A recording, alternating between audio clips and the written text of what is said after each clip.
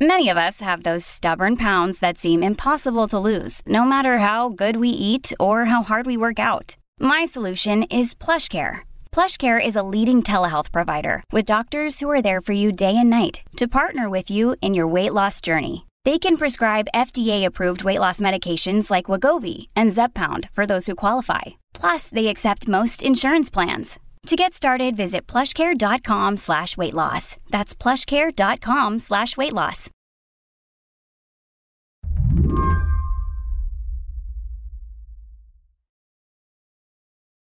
In all the coverage of the red wave that wasn't this midterm cycle, there's this one thing that voters weighed in on that I'm not sure people have talked about enough. That thing is slavery. 5 states voted on whether to outlaw slavery this November. And yes, it is 2022. I was seeing all over the media in different places that slavery was on the ballot this November, and it perked my ears up. And I said, "Excuse me? I'm sorry. Say that again?" Candace Bonterio is a legal scholar at Columbia University. And I gotta say, I was a little relieved it was not just me who was surprised to see slavery on the ballot 150 years after the Civil War ended. And then I had to look deeper into what people were actually talking about. And they were talking about this exemption that allows for forced prison labor. Candace says this exemption, it's baked right into the 13th Amendment, the one that technically abolishes slavery. It reads, "Neither slavery nor involuntary servitude, except as punishment for crime, shall exist within the United States." State constitutions often mimic this language. And the result is that more than half of all prisoners in the U.S. report being forced to work, sometimes in grueling or dangerous jobs. I think sometimes even just saying slavery still exists, it's just not enough because we have to talk really in specifics. Yeah, so talk in specifics for me. Like when you say slavery still exists, what do you mean? When you think of compulsory prison labor, you think of the chain gangs where people are digging ditches and doing construction, and that still does exist. That is not a former piece of slavery. That's not a former vestige of slavery that still lives with us. That actually still exists. People who are incarcerated are forced to pick and harvest crops, including cotton. I mean, some work on plantations, right? Yes, people are still working on plantation. People of color, Black people, are still being forced to work on plantations in 2022 to pick cotton and are still required to wake up at unreasonable hours at 4 a.m. so that they can be outside to pick cotton at first light and are picking cotton until dusk. If incarcerated people refuse to work, they can be punished, losing phone calls or family visits. They can even be thrown in solitary confinement. More than $2 billion worth of goods are produced this way every year, which left Candace with this lingering question. A lot of the ballot initiatives say that if passed, they're going to completely get rid of the exemption to force prison labor. But do they really? Yeah, I was going to ask, the majority of ballot measures went through this month. They passed. We're talking about Alabama, Tennessee, Oregon, Vermont, saying that they want to remove this language from their state constitution that allows incarcerated people to perform forced labor. Does that mean that forced labor in prisons is going to be ending? I wouldn't go that far. I think this is a first step, a very important first step. I think even the bigger step is that the public is now talking about this issue, something that's been legal since the Civil War. People are talking about it 150 years later. I think that is incredibly important in and of itself. Today on the show, why ballot measures around the country won't end slavery just yet. I'm Mary Harris. You're listening to What Next? Stick around.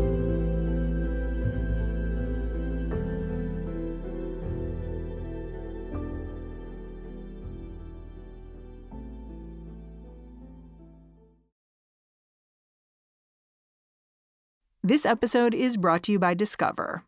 When it comes to your finances, Discover wants you to know they are the credit card that is always there for you.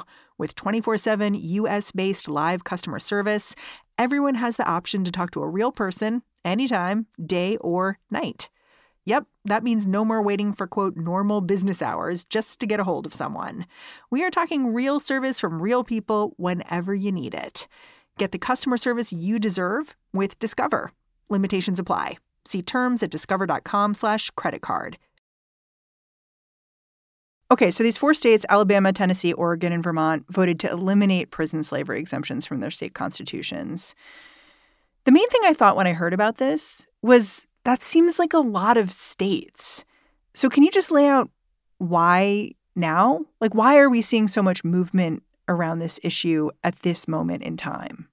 So I think for me, as I was really thinking about this and thinking through the same exact question, it really comes to me of this racial justice reckoning that we all experienced in 2020 with the murder of George Floyd at the hands of police.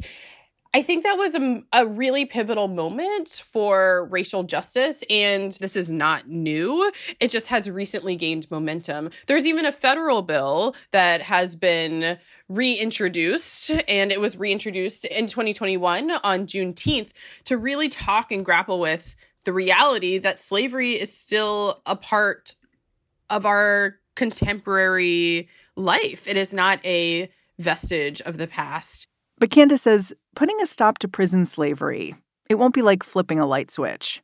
Instead, one by one, these ballot initiatives are going to be ironed out by judges, and more importantly, by prisoners themselves.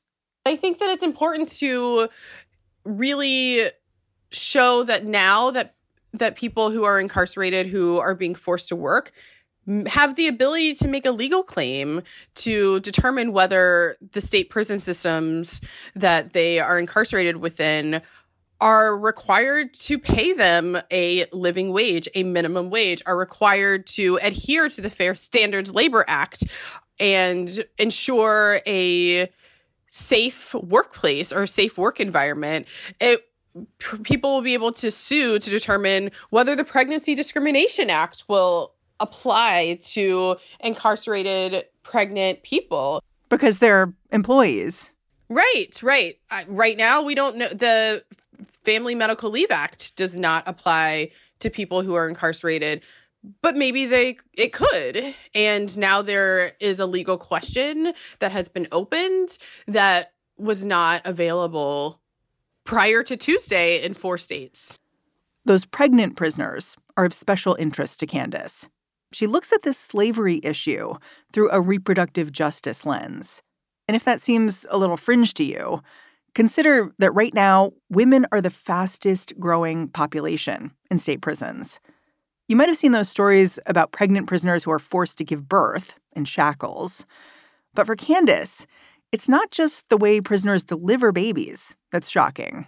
People who are pregnant are being forced to perform labor throughout their entire pregnancies up until the moment they give birth. And then when they give birth, sometimes people are required within 36 hours, within 24 hours to literally go back into a field to perform labor like harvesting crops and picking cotton 24 hours after giving birth, which is just unconscionable.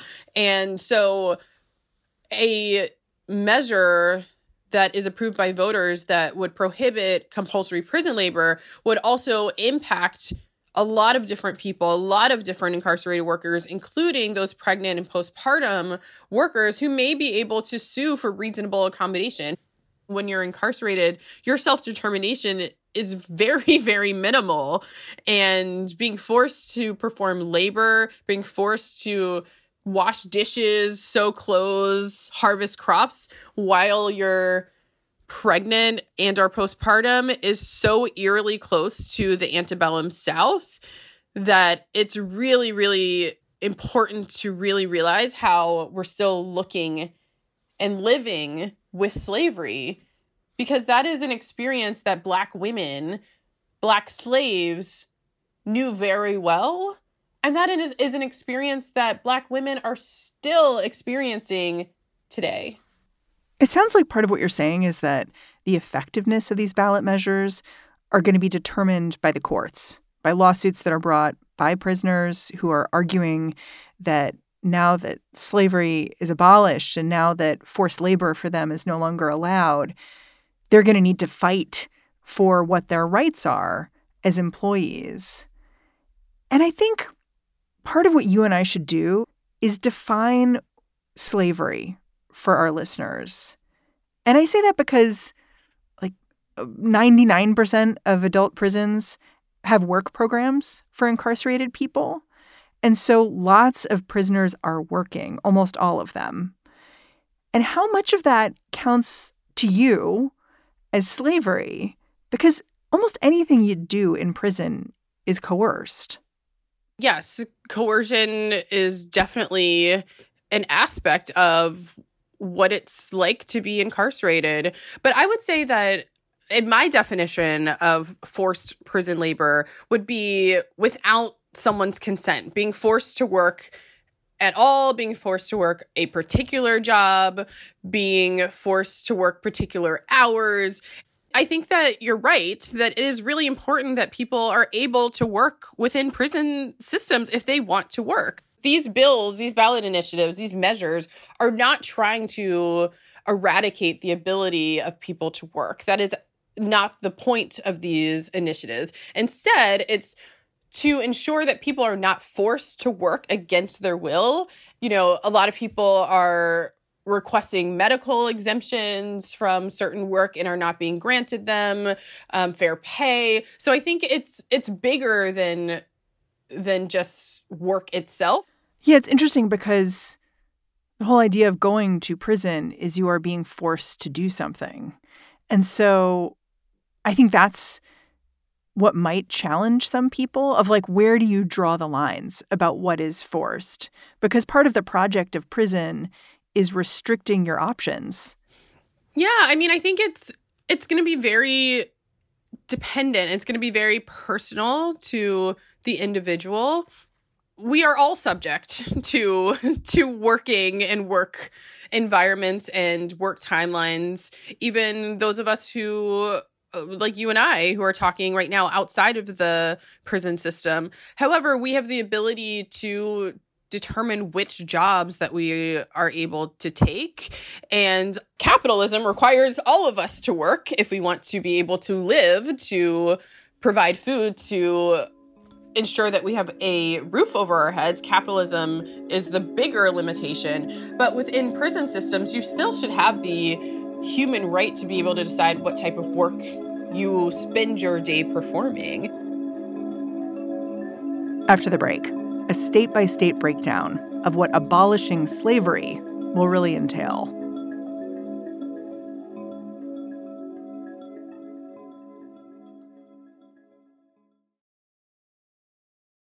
Mom deserves the best, and there's no better place to shop for Mother's Day than Whole Foods Market. They're your destination for unbeatable savings, from premium gifts to show-stopping flowers and irresistible desserts. Start by saving 33% with Prime on all body care and candles. Then get a 15-stem bunch of tulips for just $9.99 each with Prime. Round out Mom's menu with festive rosé, irresistible berry chantilly cake, and more special treats. Come celebrate Mother's Day at Whole Foods Market. At Evernorth Health Services, we believe costs shouldn't get in the way of life-changing care, and we're doing everything in our power to make it possible. Behavioral health solutions that also keep your projections at their best? It's possible. Pharmacy benefits that benefit your bottom line? It's possible. Complex specialty care that cares about your ROI? It's possible. Because we're already doing it. All while saving businesses billions. That's Wonder made possible. Learn more at evernorth.com/wonder. Candace says, for an idea of what happens now, it's helpful to look at states that have already passed ballot initiatives that close their constitution's prison labor loopholes. In Nebraska, which passed its new language in 2020, one county that forced inmates to do laundry and clean bathrooms without any compensation started paying prisoners $20 to $30 a week for that work. In other states, it's more than just compensation that's being renegotiated. Take Colorado. And so in Colorado, it passed in 2018, and there is currently a lawsuit by 2 Colorado incarcerated workers who are suing the prison system because they were forced to perform work, mainly cooking, within the prison system during the rise of the COVID-19 pandemic, and were really worried that they would become infected, were infected, and are suing the state prison system to receive remedies for that really failing of the prison systems. It's so interesting because I think of this provision as being about money. You know, prisoners are so frequently paid pennies on the dollar, just really like a small fraction of what they would make outside of prison walls. But what's so interesting about this lawsuit is that it's not about money so much. It's about choice. It's about health. It's about these other things that come when you have self-determination about what you're doing.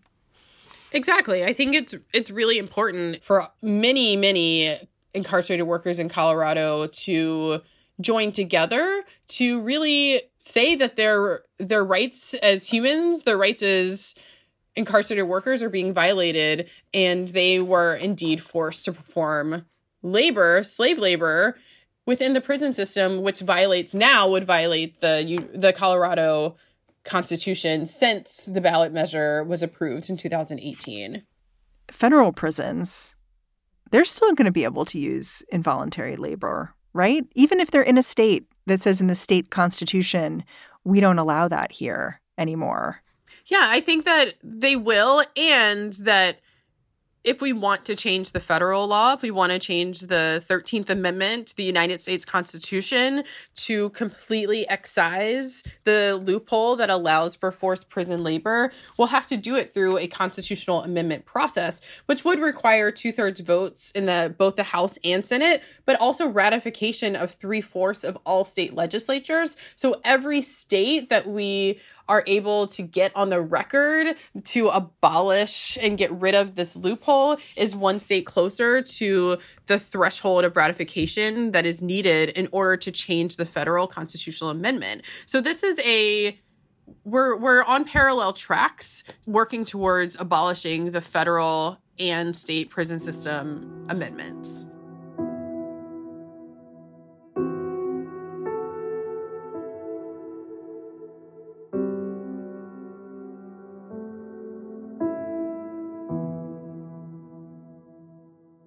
I want to talk about a state where a prison labor ballot initiative didn't pass, California, because I think it's a really interesting case, because I think of California as such a progressive place.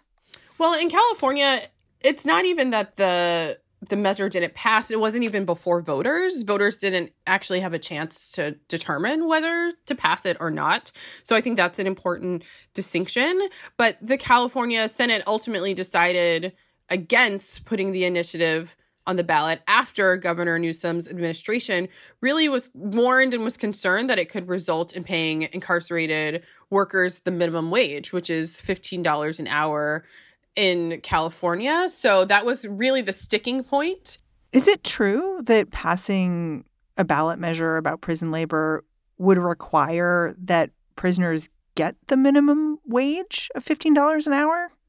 I honestly wish that was the case, but it's really up to legal interpretation in the courts and to be able to decide if that is the case. And I think we'll really see courts in different states make very different decisions about that particular issue. One of the reasons why California stood out to me is that California has one of the most remarkable and controversial prison labor programs because prisoners are trained as firefighters. And it is one of the best paying jobs you can get in prison. But of course, it's also dangerous, and the pay is nowhere near as high as it would be if you were on the outside. So the idea that they wouldn't consider something that might actually give these prisoners more when they're doing something so outlandishly dangerous seemed a little crazy to me. I'm not surprised, to be honest, but I would not be surprised at all if, I'm sure advocates are really working in California to ensure that a similar measure will be added eventually to the ballot. I'm a little concerned of what the language would look like, and I wonder if the language would explicitly state that in California, incarcerated laborers are not required to be paid the minimum wage. I think that's something we could see, since that was such a sticking point for this measure to be put onto a ballot before voters. But it's all to be seen. Yeah. The firefighter case is also interesting to me because even though doing this work is obviously, it's coercive, like you want to get the most money when you're in prison for all kinds of reasons. And so maybe you choose the most dangerous job. The prisoners who do this work, they often talk about how meaningful it is to them and how much they enjoyed it, getting to work on a team, getting to get out of the prison and do something different. And to me, it just really exemplifies how prison labor can be positive, can be part of how people rebuild who they think they are after they've been through something pretty awful, which is the justice system. How do you grapple with that when you think about getting rid of prison labor or reworking how the system works? I think reworking how the prison labor system works is still incredibly important, because it's really about whether someone is coerced to perform labor. If someone wants to work a job, if someone finds fulfillment in performing that job, if someone is working because they're supporting a family, particularly a lot of people who are in prison, in women's prisons, who are pregnant and or postpartum, are sending money home to their families. And so they're working to support their families, even within the prison system. And so I think that it's incredibly important that people are able to make that choice. Yeah, I look at these ballot measures, and the thing that I really struggle with is that it seems to me that prison labor is like just a single piece of the entire carceral system that operates by dehumanizing the people inside of it. And I have this worry that we're fiddling around the edges. You know what I mean?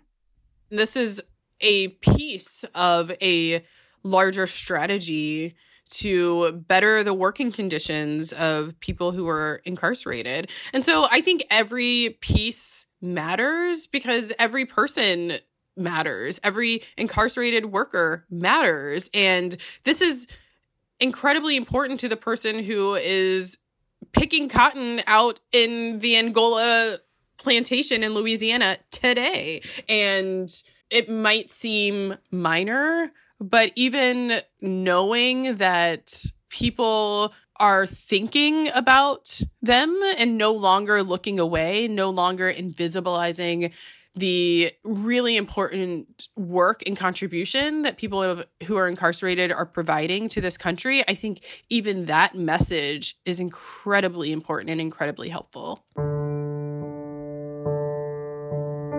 Candace, I'm super grateful for your time. Thanks for coming on the show. Thank you so much. Candace Bond-Theriault is the Director of Racial Justice Policy and Strategy at Columbia Law School's Center for Gender and Sexuality Law. And that is our show. If you like what we're doing here at What Next, the best way to show us some love is to join Slate Plus.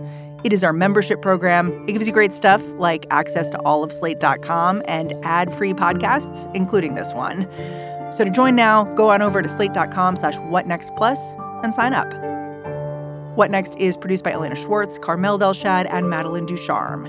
We are getting a ton of support right now from Anna Phillips, Jared Downing, and Victoria Dominguez. We are led by Alicia Montgomery and Joanne Levine. And I'm Mary Harris. I'm going to be back in this feed tomorrow. I will catch you then.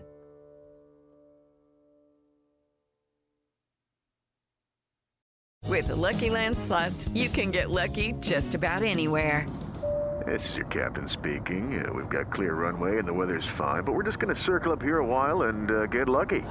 No, nothing like that. It's just these cash prizes add up quick. So I suggest you sit back, keep your tray table upright, and start getting lucky. Play for free at LuckyLandSlots.com. Are you feeling lucky? No purchase necessary. Void where prohibited by law. 18+ terms and conditions apply. See website for details. Hi, this is Dahlia Lithwick, host of Slate's legal podcast, Amicus. If you're listening to this show, you might be interested in Amicus's live show that we're hosting in Washington, D.C. on Tuesday, May the 14th. My colleague, Mark Joseph Stern, and I will be talking to some amazing guests, including Sherrilyn Ifill and a sitting state Supreme Court justice, all about how originalism, a relatively recently invented way of interpreting the Constitution, has taken over the Supreme Court and radically reshaped the law.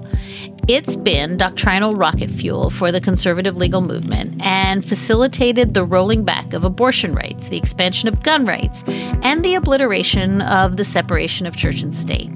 And as another wildly consequential Supreme Court term careers to its end, the court's originalists are on a tear. But there's something you can do about it, and we hope you'll join us in D.C. on May 14th to explore the possible pathways out of the current situation.